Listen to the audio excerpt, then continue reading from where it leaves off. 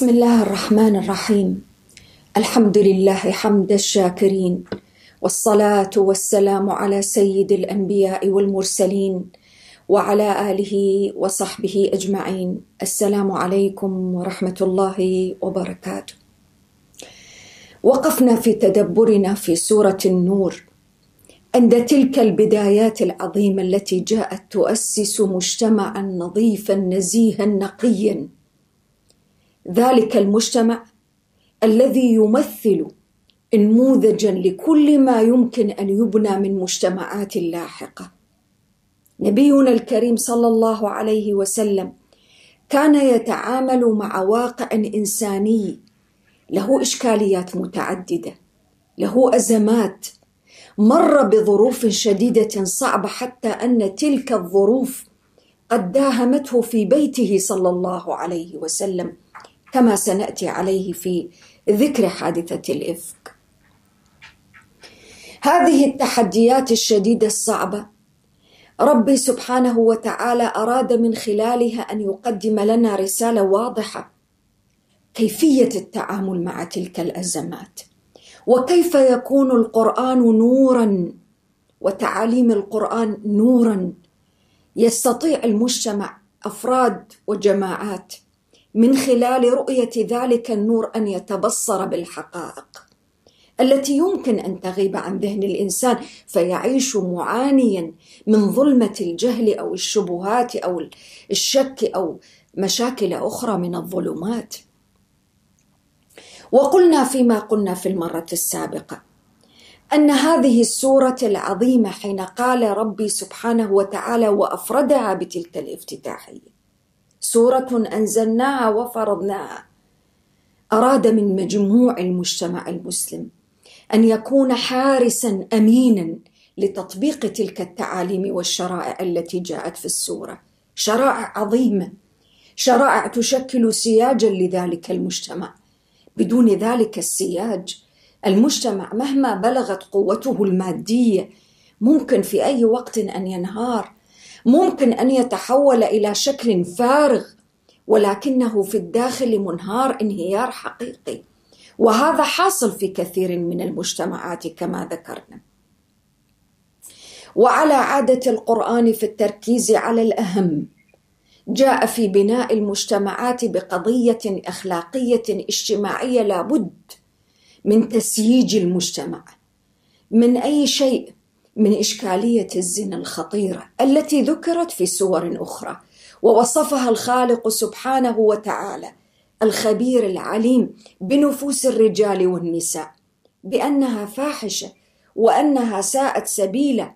وبطبيعة الحال وكنا قد ذكرنا أن الفاحش ما قبح قوله وفعله وممارسته، إذن هو شيء قبيح جدا في غاية القبح حتى سمي فاحشة. فقال وابتدأ بها بإقامة الحد على هؤلاء. وحين نتدبر في السورة ونجد كل التفاصيل المتعلقة بإقامة الحد في جريمة الزنا، سنجد أن القرآن العظيم يؤسس لمحاصرة قضية خطيرة جدا، ألا وهي المجاهرة بالمعصية. فإقامة الحد تتطلب وجود 4 شهداء.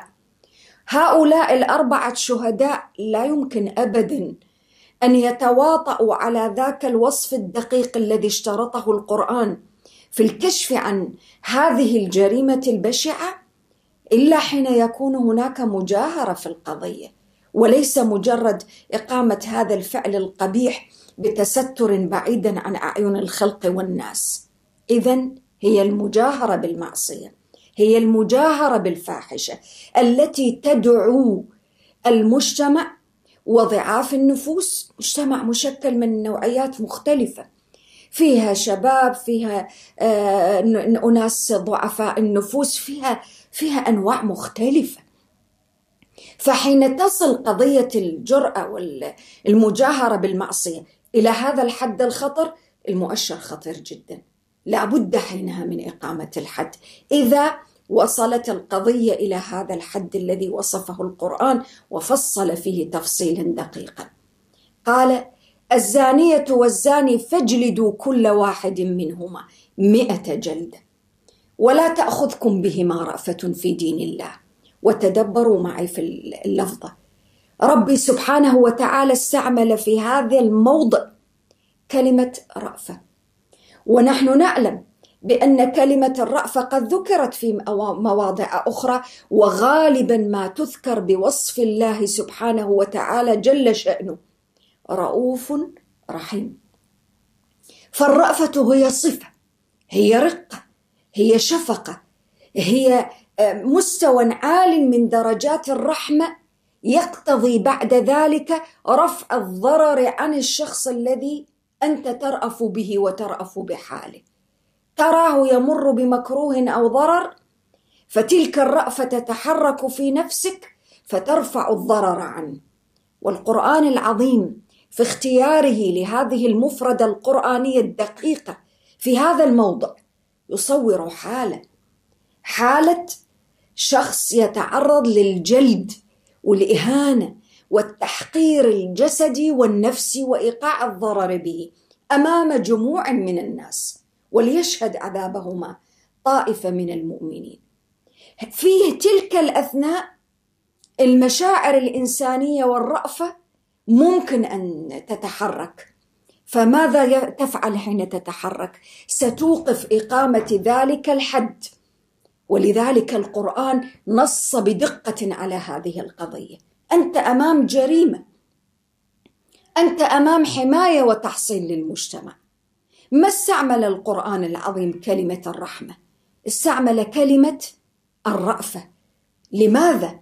وفي هذا الموضع بالذات لأن الرأفة ستقتضي من خلال وقوع الرأفة في القلب أنك ترفع الضرر عن هؤلاء، وبالتالي ستوقف الحد، والمطلوب منك أن تكمل ما أمر الله به. ولذلك قال إن كنتم تؤمنون بالله واليوم الآخر، ربطها بقضية الإيمان واشترط فيها هذه القضية، وجعل إكمال إيقاع الحد على هؤلاء إنما هو من شروط الإيمان وتمام الإيمان وعلامات الإيمان ومقتضيات الإيمان بالله واليوم الآخر. ولنا أن نتساءل كيف ولماذا؟ والله عز وجل في مواضع أخرى ابتغى صفة الرأفة لذاته جل شأنه وأمر عباده بذلك، ووصف نبيه الكريم صلى الله عليه وسلم بالمؤمنين رؤوف رحيم، وقدم الرأفة على الرحمة. الرحمة درجة تالية للرأفة. الرأفة أنك أنت تدفع البلاء والضرر عن الذي ترأف به، والرحمة زيادة على ذلك بتقديم الإحسان إليه والمعروف إليه.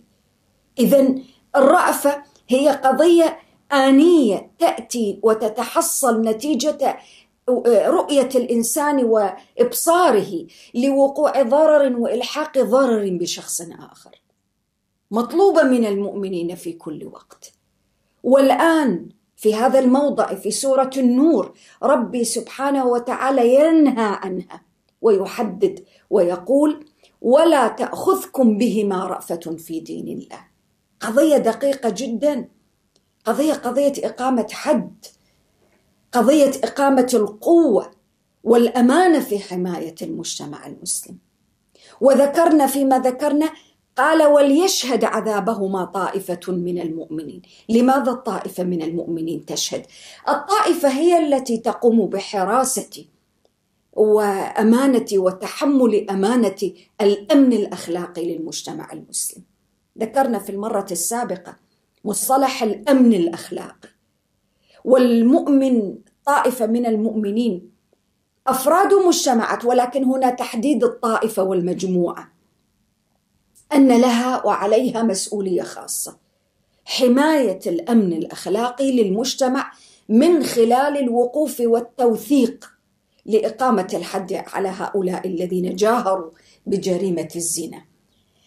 ولنا أن نتساءل، ونحن نعيش في عصر التكنولوجيا والتقدم ووسائل التواصل الاجتماعي الذي من خلاله وبواسطته تنوعت أساليب المجاهرة بجريمة الزنا. على سبيل المثال هذه الأفلام والعياذ بالله الإباحية التي تنشر هكذا، هذه المناظر التي لا تليق بكرامة الإنسان أن ينظر إليها، هذه الوسائل التي تزين جريمة الزنا ولا تقبح هذه الجريمة ولا حتى تشعر من ينظر إليها والعياذ بالله أن هذه فاحشة أو جريمة. هذه ماذا تفعل بها؟ أين يمكن أن يكون الأمن الأخلاقي في ضوء كل هذه المعطيات؟ كيف؟ وكيف وأنت تقرأ وتتدبر في سورة النور؟ إذا القرآن العظيم أمر بإقامة الحد، حد الجلد على هؤلاء بسبب قضية رؤية 4 شهداء شهدوا بأنهم قد ارتكبوا هذه الجريمة، واعتبرها بأن هذه هي المجاهرة بالمعصية، فكيف يتعامل القرآن مع جريمة من هذه الأنواع التي نتحدث عنها أو نشير إليها؟ لا بد من وقفة جادة، وقفة حقيقية، وقفة حقيقية تسهم في إنقاذ الشباب والمجتمع المسلم من هذه الجرائم التي تحطم سياجه الأخلاقي والأمني. ومن هنا جاءت الدقة في اللفظ في قوله سبحانه التي أفردت بها سورة النور: سورة أنزلناها وفرضناها وأنزلنا فيها آيات بينات. علي وعليك وعلى المجتمع أمانة سنسأل عنها، ولذا قال كما ذكرنا في المرة السابقة في ختام السورة: والله بكل شيء عليم. عليم بنا، عليم بنوايانا، عليم بمخاوفنا، عليم بتوجساتنا من الحفاظ على سياج المجتمع الأخلاقي. الدور الذي ينبغي أن يقوم به الإنسان في حماية المجتمع من هذه الكوارث. ثم بعد هذا قال: الزاني لا ينكح إلا زانية أو مشركة، والزانية لا ينكحها إلا زان أو مشرك، وحرم ذلك على المؤمنين. صحيح، وردت في أسباب نزول هذه الآيات أن واحدا من المسلمين جاء يستأذن النبي صلى الله عليه وآله وسلم في الزواج من امرأة كانت تعرف في مكة قبل الإسلام حتى بأنها امرأة والعياذ بالله زانية، فجاء يستأذن يريد أن يتزوجها، فنزلت أعرض عنه النبي صلى الله عليه وسلم، ثم نزلت الآية. ولكن العبرة بعموم اللفظ لا بخصوص السبب. لماذا القرآن يشدد على أهمية أن تنحصر العلاقة بهؤلاء الأصناف من البشر في الزانية والمشرك؟ لماذا؟ أولا فيما يتعلق بالزاني، لأن الزاني والزانية هم كأشخاص من ارتضوا لأنفسهم هذا النهج، فبالتالي لا تقوم العلاقة الزوجية الطاهرة النظيفة من أحد الطرفين في علاقة أخرى مع شخص قد تلوث بهذه الجريمة، وإنما يأخذ من شاكلته. أما المشرك فالمشرك معروف أنه إنسان ليس لديه منهج، ليس عنده افعل ولا تفعل، ليس عنده مباح وحرام. على سبيل المثال الناس في الجاهلية قبل الإسلام إلا القلة القليلة منهم كانوا يمارسون هذه الفواحش ولا يرون فيها شيئا. لماذا؟ لأن منهج عبادة الأصنام هذا ليس فيه منهج. عبادة الأصنام ليس فيها منهج. الأصنام لا تقول له حرم عليك وأبيح لك، فكان يفعل ما يشاء وكانت تحركه أهواؤه. من هنا جاء القرآن فقال: الزاني لا ينكح إلا زانية أو مشركة، ونص على ذلك وقال: وحرم ذلك على المؤمنين. المؤمن يحرم عليه أن يرتبط بهؤلاء لأجل أي شيء. أنت لا تفكر فقط في نفسك أو في نزوة عابرة، أنت لا تفكر فقط في أنك ترتبط بإنسان أردتها، كما في قصة هذا الرجل الذي جاء إلى النبي صلى الله عليه وآله وسلم يستأذنه في الزواج من امرأة تدعى عناق. لا، المسألة ليست هذه. القرآن العظيم يؤكد أن قضية الزواج هي بناء لوحدة في المجتمع المسلم. أنت تبني، أنت لا ترتبط فقط بامرأة واحدة وانتهى الموضوع والقضية شخصية. عليك أن تنظر في آثار ذلك الاجتماعية وآثار ذلك الارتباط، والزواج يتصل اتصالا وثيقا باختيارك وإحسانك للاختيار لمن ترتبط به، امرأة أو رجل. أنت بمن ترتبط، هذه المرأة أو هذا الرجل سيحمل معك أمانة تربية الجيل، تربية الأبناء، سمعة الأسرة من الطرفين، من المرأة ومن الرجل. أنت لست حرا مطلق الحرية. تدبروا معي في المنهج، ولذلك نص القرآن في الآية الأولى قال وليشهد عذابهما طائفة من المؤمنين، وفي الآية التي بعدها قال وحرم ذلك على المؤمنين.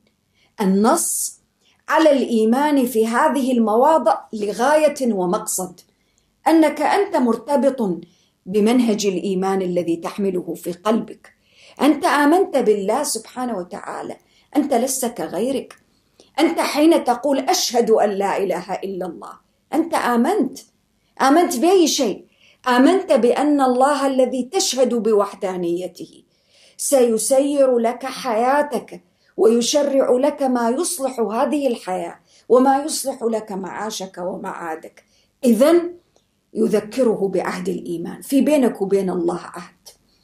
أنت لست حرا مطلق الحرية كما في بعض المجتمعات. هم كثير من المجتمعات اليوم والأفراد لماذا لا يريدون دينا؟ لأن الدين يعطيه منهج، يعطيه مساحات. هذه المساحة مباح لك أن تتحرك فيها، هذه المساحة ليس بمباح لك. هذه التحركات هو لا يريد من يملي عليه شيئا، هو يريد أن يعيش حياة أقرب إلى الحيوانية منها إلى الإنسانية.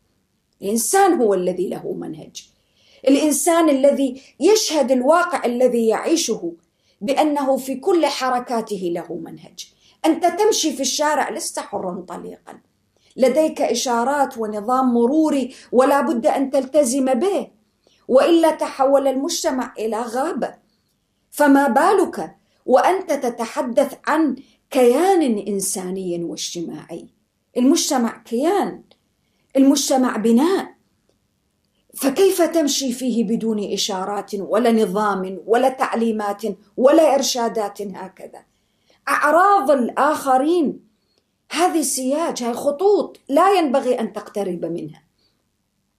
حرمها الله سبحانه وتعالى، وشرع في نفس الوقت وفي نفس السورة السبل والطرق الحلال.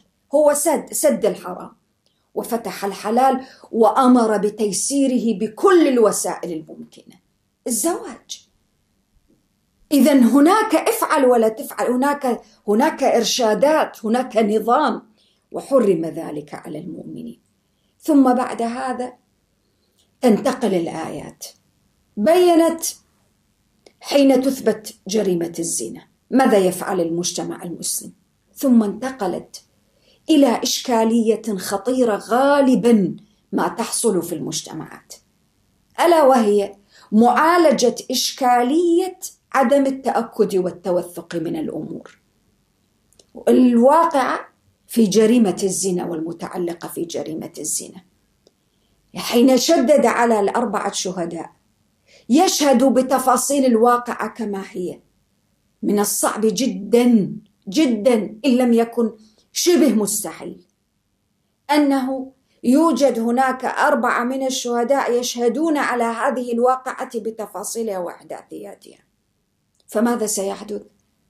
النتيجة التي ستحدث أنه ممكن لما يكون هناك شخص واحد أو يكون هناك شخصان أو أقل من 4 أن يبدأوا بالهمز واللمز وإشاعة الخبر بين الناس. إشاعة أي خبر؟ الفاحشة، رأيت سمعت فلان مع فلان رأيناهم يخرجون كذا، وكثيرا ما يحصل هذا في المجتمعات. رأينا فلان يدخل في بيت فلانة وفلان، هو ما رأى شيء غير هذا، وهي شبهة. صح هو تصرف خطأ، ولكن في ذات الوقت هذا لا يعني أن الإنسان تصبح أعراض الآخرين لقمة سائغة في فمه، يحركها بكلماته وهمساته ونقله وإشاعته للأخبار. هذا لا يتوافق مع المجتمع المؤمن المسلم الذي يخشى الله. وتدبروا في اللفظة. قال والذين يرمون المحصنات. الآن صارت عندي قضية أخرى، كيف حدث هذا الرمي؟ أولا استعمال اللفظة، الدقة في استعمال اللفظة.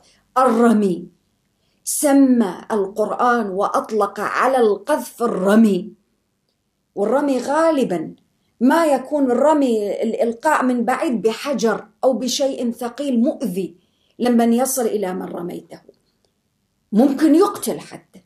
وإذا بالقرآن العظيم تصويرا لتلك المشاعر الإنسانية. تدبروا معي، القرآن يعالج حتى الخواطر، القرآن يعبر بألفاظه ومفرداته حتى عن الألم وعمق الألم والحزن، فعبر عن العمق في هذه الجريمة وفي هذه الكلمة التي قد يستهين بها بعض الناس والعياذ بالله. أعراض الناس عندهم لا تعني شيئا. فلان مشكوك في سلوكها، فلان مشكوك في كذا، لا يترك أحدا، ويتفوه ويقذف بالكلمات ويحسبها هينة وهي عند الله عظيمة. والمسلم من سلم المسلمون من لسانه ويده. الشاهد قال يرمون للدلالة على أي شيء؟ للدلالة على أن تلك الكلمة التي تتفوه بها ليست كلمة بل رميا. الرمي ممكن أن يكون رميا بالحجارة، ممكن أن يكون رميا بالرصاص، ممكن أن يكون رمي لشدة الإيلام والإيذاء الحاصل فيه، تصوير لشدة الألم المتحصل من هذا التصرف الذي يحدثني القرآن عنه. ماذا حصل؟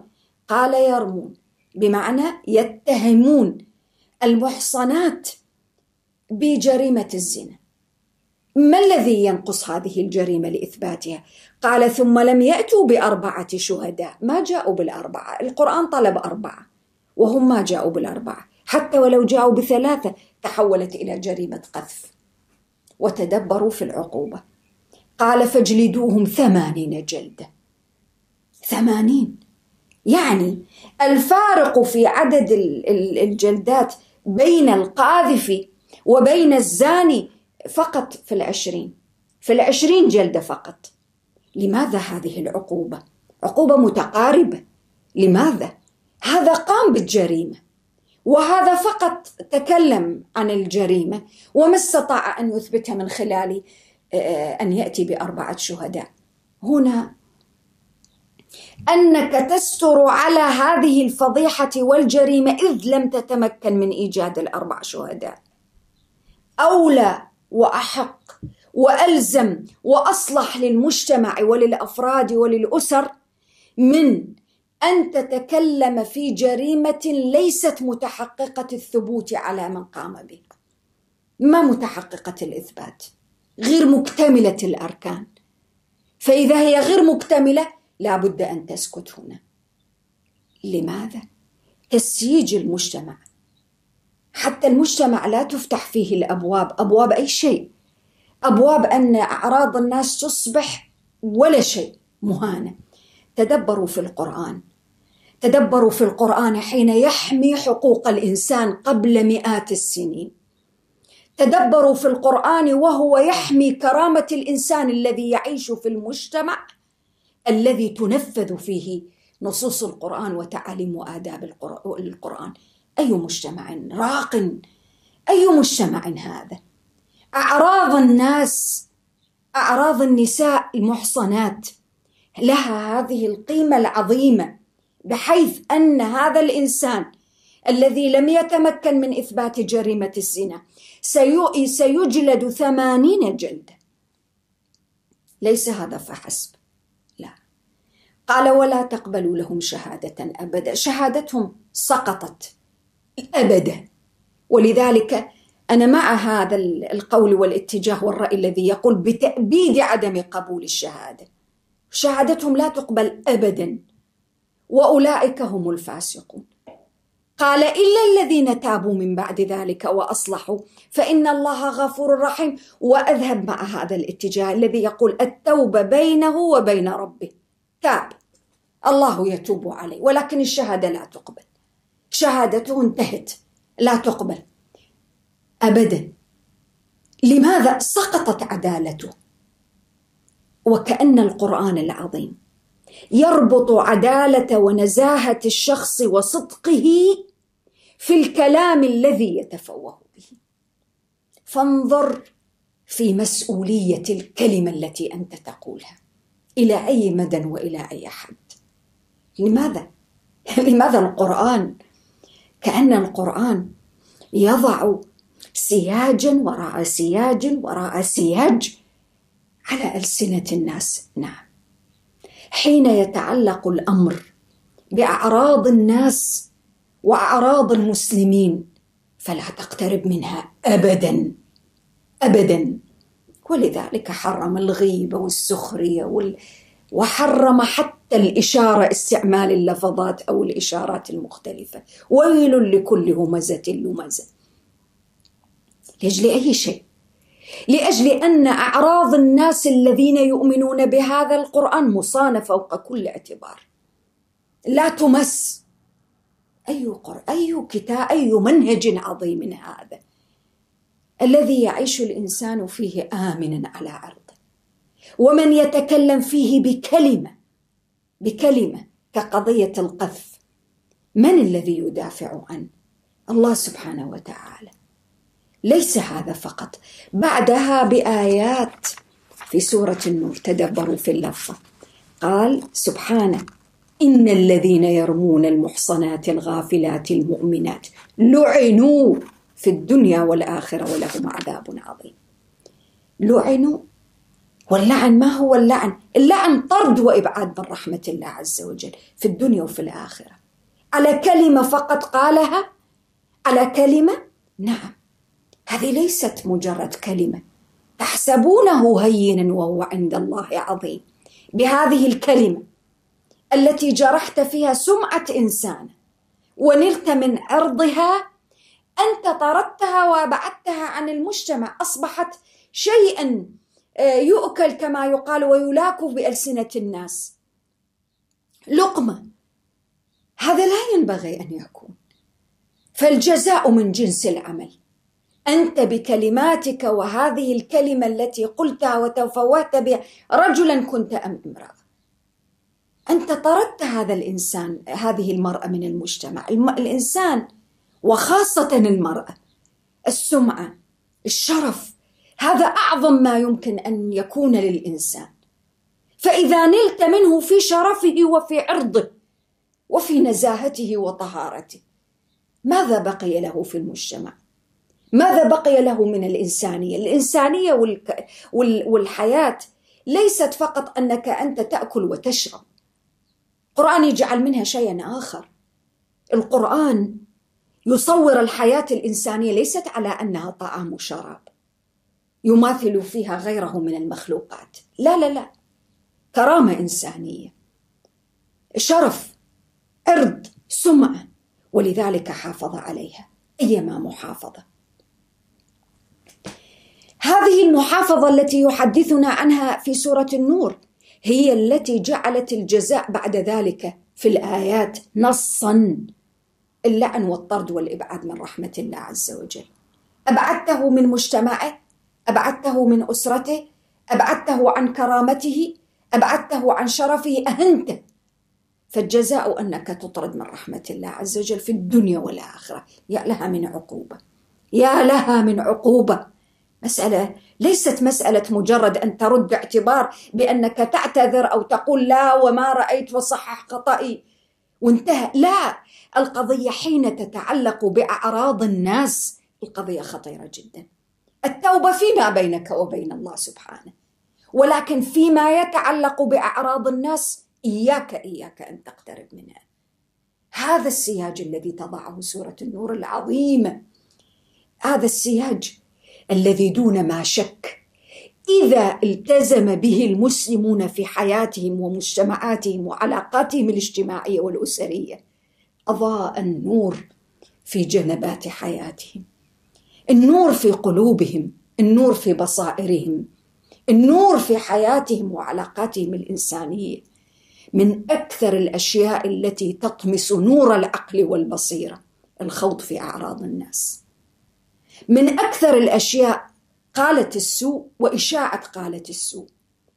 ولذلك شاع فيما بين عدد كبير من الناس ومن المسلمين ناقل الكذب والكفر، ليس بكافر وليس بكاذب، وبالتالي ناقل أيضا الفاحشة وهذه الأكاذيب والخوض في أعراض الناس. ليس من هؤلاء، أنا فقط أنقل. لماذا تنقل؟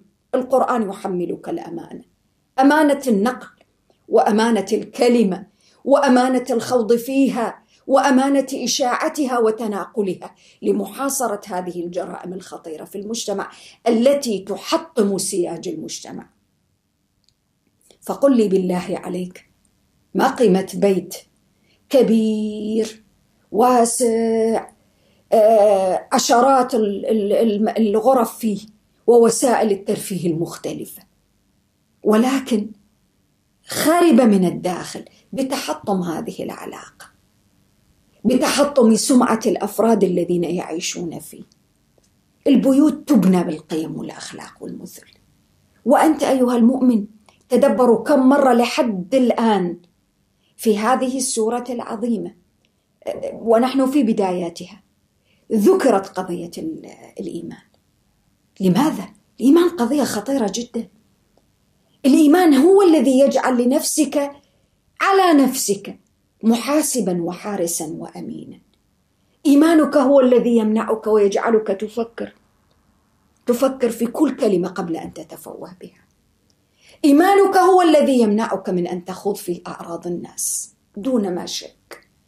ولا شيء أعظم من الإيمان يمنعك، ولا أي قانون في الدنيا، ولا أي قانون. ولذلك جاء بالجلد 80 جلدة، يعني أقل بقليل ب20 جلدة من الزاني الذي ارتكب الجريمة. لماذا؟ لبشاعة جريمة القذف ورمي الناس المحصنات ورمي هؤلاء وإشاعة قالة السوء في المجتمع. أرضك مصان، كما أن عرضك مصان عليك أن تصون أعراض الناس من لسانك ومن أي كلمة يمكن أن تجرح ذلك العرض. ولا تقبلوا لهم شهادة أبدا وأولئك هم الفاسقون. لماذا خرجوا عن المنهج؟ الفسق وخروج عن أمر الله. خرجوا عن المنهج. هم ما أجرموا بمعنى جريمة الزنا، فلماذا القرآن يصفهم بكل هذه الأوصاف؟ هم نالوا من أعراض الناس وتعرضوا لتلك الأعراض بالقول السيء، وأشاعوا بطريقة غير مباشرة الفاحشة بين الناس، وأصبحت أعراض الناس وكأنها ولا شيء. فلان يتكلم عن فلان وفلان يتكلم عن فلان. في ظل تلك الأجواء أي نوع من أنواع الرقي أو التحضر يمكن أن يكون في مجتمع؟ ولذلك القرآن في سورة النور هنا هو لا يحرم فقط أن واحدا يتكلم عن الآخر، يحرم كل ما يمكن أن يمت إلى إشاعة الفضائح وتصيد الأخطاء بين أفراد المجتمع على كل المستويات، مستوى الصحف والإعلام والجرائد كما يطلق عليها الصفراء التي تريد تبتغي الفتنة والأخبار من هذا النوع كي تنشر، كي تؤرق على الآخرين حياتهم. كيف تؤرق؟ لنتشيع هذه الأخبار، أخبار غير موثقة، أخبار غير دقيقة. فلان قال عن فلان حكى عن فلان ويقال أن فلان وذكر فلان وذكر. إشكاليات خطيرة كفيلة الواحدة منها أن تهد المجتمع. فكيف بها إذا تواترت وتكاثرت وفرخت في أي مجتمع من المجتمعات؟ ماذا ستفعل به؟ ثم انتقل بعد ذلك كعادة القرآن في معالجته بعملية وواقعية للمجتمع الإنساني. ماذا لو أن هذه الجريمة أو هذه القضية أو هذه الإشكالية وقعت بين الزوجين؟ هل الزوج ينظر أو يرى والعياذ بالله أن زوجته مع أحد من الأشخاص ترتكب هذه الجريمة البشعة، نعوذ بالله، ويذهب ليأتي ب4 شهداء؟ غير ممكن. فوضع القرآن الحل هنا، حل عملي واقعي يتماشى مع طبيعة البشر ويتماشى في نفس الوقت مع طبيعة الموقف الذي يمرون به ويعيشون فيه. تدبروا معي. قال والذين يرمون أزواجهم، ومرة ثانية يرمون، واعتبرها رمي، ونص على المفردة لما تحمله من معان جياشة. جياشة بأي شيء؟ جياشة بالشعور الإنساني، بالحدة، بالأذى، بالألم الذي يمكن أن يحدث من جراء تلك الكلمة. فهذه ليست كلمة، هذا رمي، رمي بحجارة، رمي برصاص، هذا رمي. تدبروا في الكلمة. يرمون أزواجهم، وبطبيعة الموقف هم في بيت الزوجية، فإذن ولم يكن لهم شهداء إلا أنفسهم. لم يكن لهم شهداء إلا أنفسهم فقط. هو ما الحل؟ صحيح لها سبب نزول في قضية، ذكر البعض أنه هلال بن أمية، صح، ذكرت في أسباب النزول، ولكن القضية عامة كما ذكرنا. ما هو الحل؟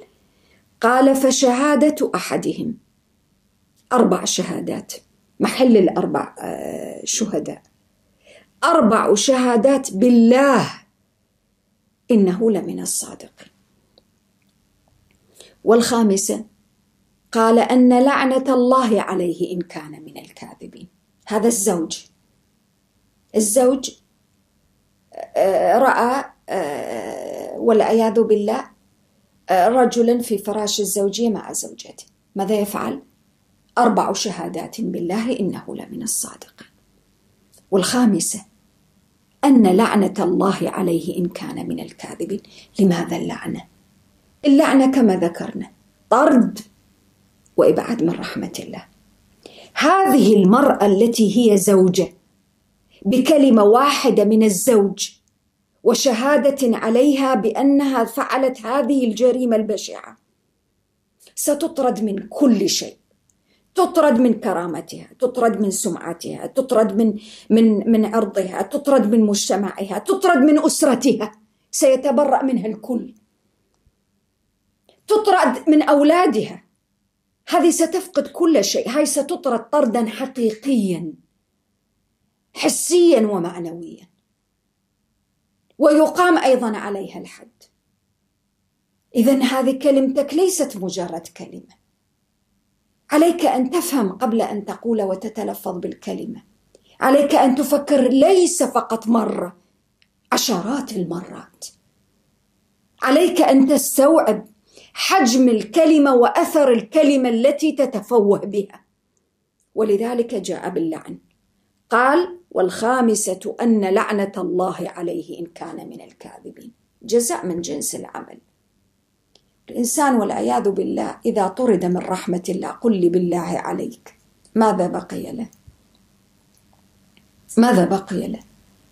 هذا حتى لو مات، الموت فيه ليس رحمة، الموت له ليس برحمة وليس بإنقاذ له من الطرد واللعن. ولذلك في الآيات عن رمي المحصنات الغافلات المؤمنات في سورة النور قال لعنوا في الدنيا والآخرة. فإذا فر من عذاب الدنيا كيف يفر من عذاب الآخرة؟ الطرد من رحمة الله يطارده. والإنسان إذا طرد من رحمة الله ماذا بقي له؟ لم يبق له شيء، لا حياة ولا موت، بكلمة، كلمة واحدة فقط. تدبروا معي القرآن كيف يصنع البشر. كيف يجعل الإنسان مسؤولا عن كلماته، مسؤولا عما يقول في حق الناس؟ إشكالية خطيرة في مجتمعاتنا اليوم المعاصرة. انتشرت وسائل التواصل الاجتماعي، وما عاد الناس يأبهون بكلمة طائشة من هنا، وإشارة فائتة من هنا، وكلمة عابرة من هنا، ثم بعد ذلك ينظرون إلى صلاتهم وإلى حياتهم فإذا بها قد طمس منها النور. يقرؤون الكتاب الذي هو نور فلا يجدون له أثرا من النور في حياتهم. هذه مؤشرات خطيرة على أن هناك بعض الأمور الدقيقة التي أنت قد تقوم بها دون أن تنتبه، وهي عند الله عظيمة. وستأتينا الآية العظيمة: وتحسبونه هينا وهو عند الله عظيم. هذه الأمور ليست بسيطة. انتبه لما تقول. حتى أولئك الذين يشاركون في نشر الأخبار، خبر عن فلان وخبر عن فلان وانشر، نشره من جريدة ونشره. السؤال: أنت تأكدت؟ أنت رأيت؟ إذن كيف تخوض مع الخائضين في الكلام؟ أمسك عليك لسانك. في إطار الزوجية هذا الحكم. وعلى فكرة كما ذكرنا قبل قليل، هي ستأتي الآية، القذف حتى في غير إطار الزوجية. هو قال عن إن الذين يرمون المحصنات الغافلات المؤمنات لعنوا في الدنيا والآخرة. خلاص انتهى الموضوع. اللعن، لماذا اللعن؟ ما تسبب فيه كارثة بكل المقاييس. أنت تحطم حياة إنسان، ليس هو وحده، الأسرة المحيطة به، الأولاد والأبناء والأهل والأب والأم والأخت والأخوة والأعمام والقريب والبعيد. أنت قتلتهم بكلماتك. كلماتك ما كانت مجرد كلمات، كلماتك كانت رصاصا وحجرا. ولذلك قلنا بأنه جاءت اللفظة رمي بالرصاص ممكن أن يكون. وكلماتك رصاص وحجر، قتلت من قتلت، وأنت تحسبها أنها مجرد كلمات وتبرئ نفسك وتتنصل من المسؤولية. طيب كيف يدرأ عنها العذاب؟ عذاب الدنيا. كيف؟ ما الذي يدرأ عنها العذاب؟ قال ويدرأ عنها العذاب فقط أن تشهد 4 شهادات بالله إنه لمن الكاذب. تشهد فيدرأ العذاب، خلاص انتهى، لا في شهود ولا في أي شيء. والخامسة أن غضب الله عليها إن كان من الصادقين. لماذا غضب وليس لعنة؟ هي لم تتسبب المرأة حين تدرأ عن نفسها العذاب هنا والعياذ بالله الزوجة، لم تتسبب في أنه يطرد بهذا الأذى والضرر الذي يلحق بها هي بالنسبة للزوج. فكان اللعن في حقه أوجب، والغضب هنا عليها، على الرغم من أن الغضب شديد. غضب الله سبحانه وتعالى نقيض الرضا. الغضب شديد، والغضب يتبعه أشياء أخرى، ولكن تدبروا في لفظة الغضب.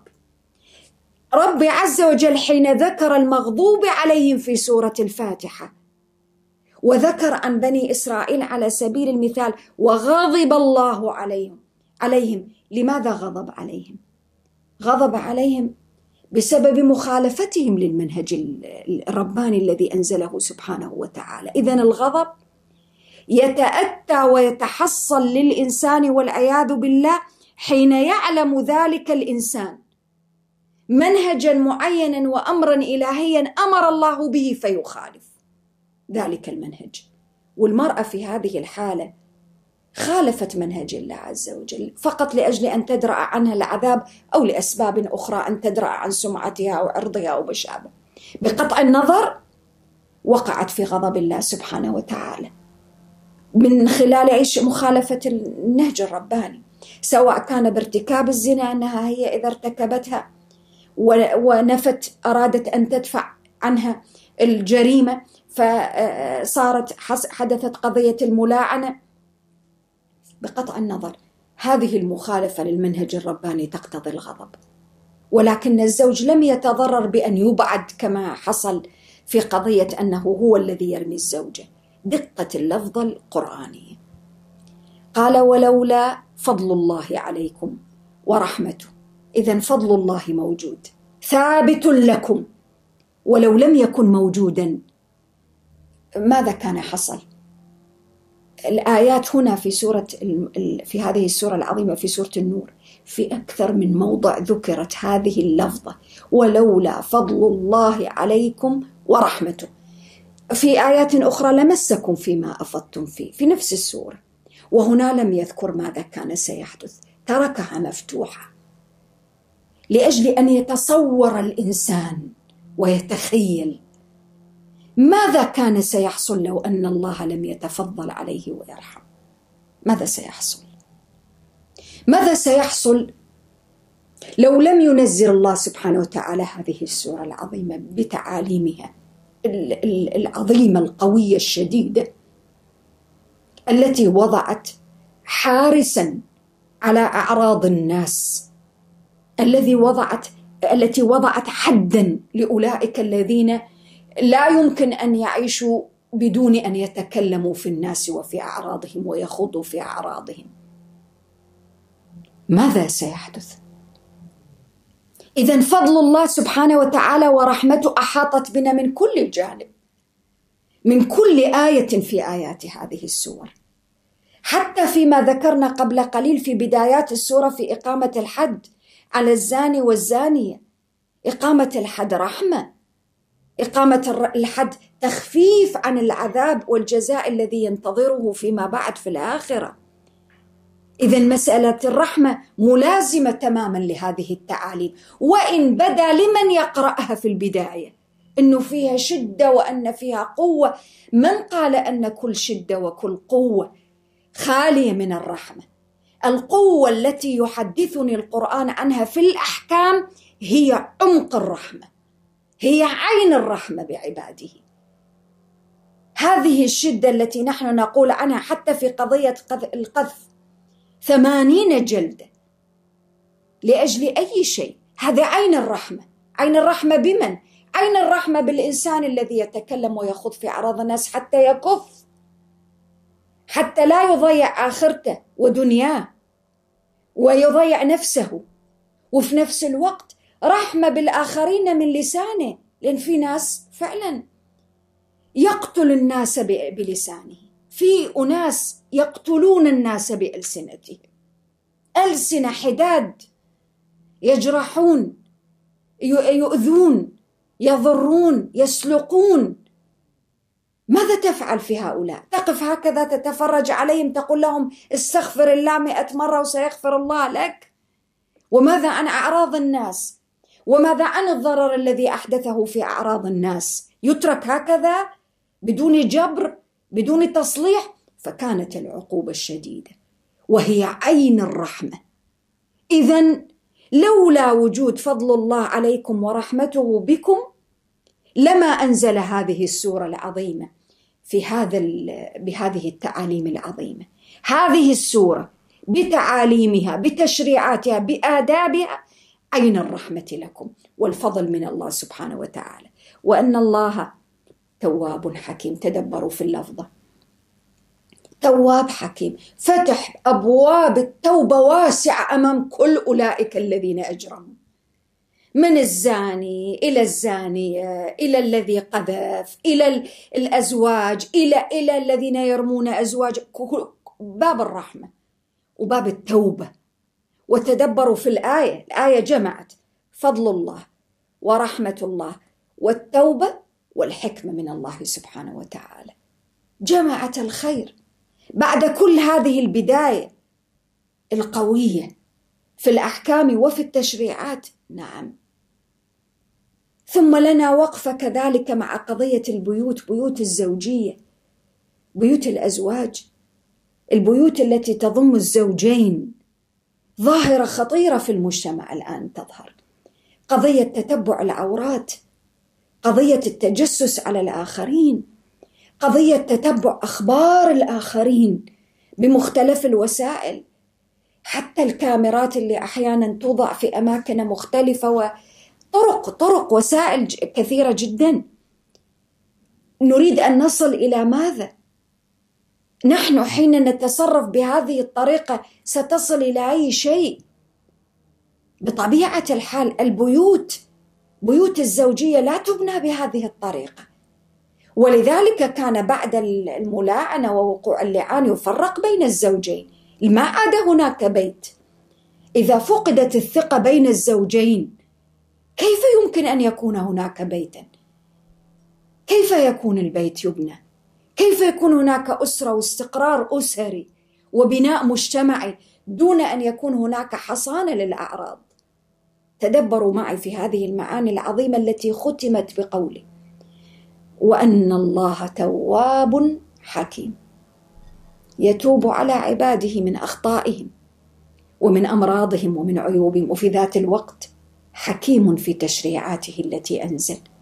فمهما حملت حين ننظر إليها من معاني وعناصر القوة التي قد تقتضي الرأفة التي تكلم عنها القرآن في بداية السورة، ولكن لا ينبغي أبدا أن تقودنا تلك الرأفة العابرة في غير محلها إلى التصرف بعيدا عن الحكمة في إنفاذ تعاليم الله وتشريعاته سبحانه وتعالى.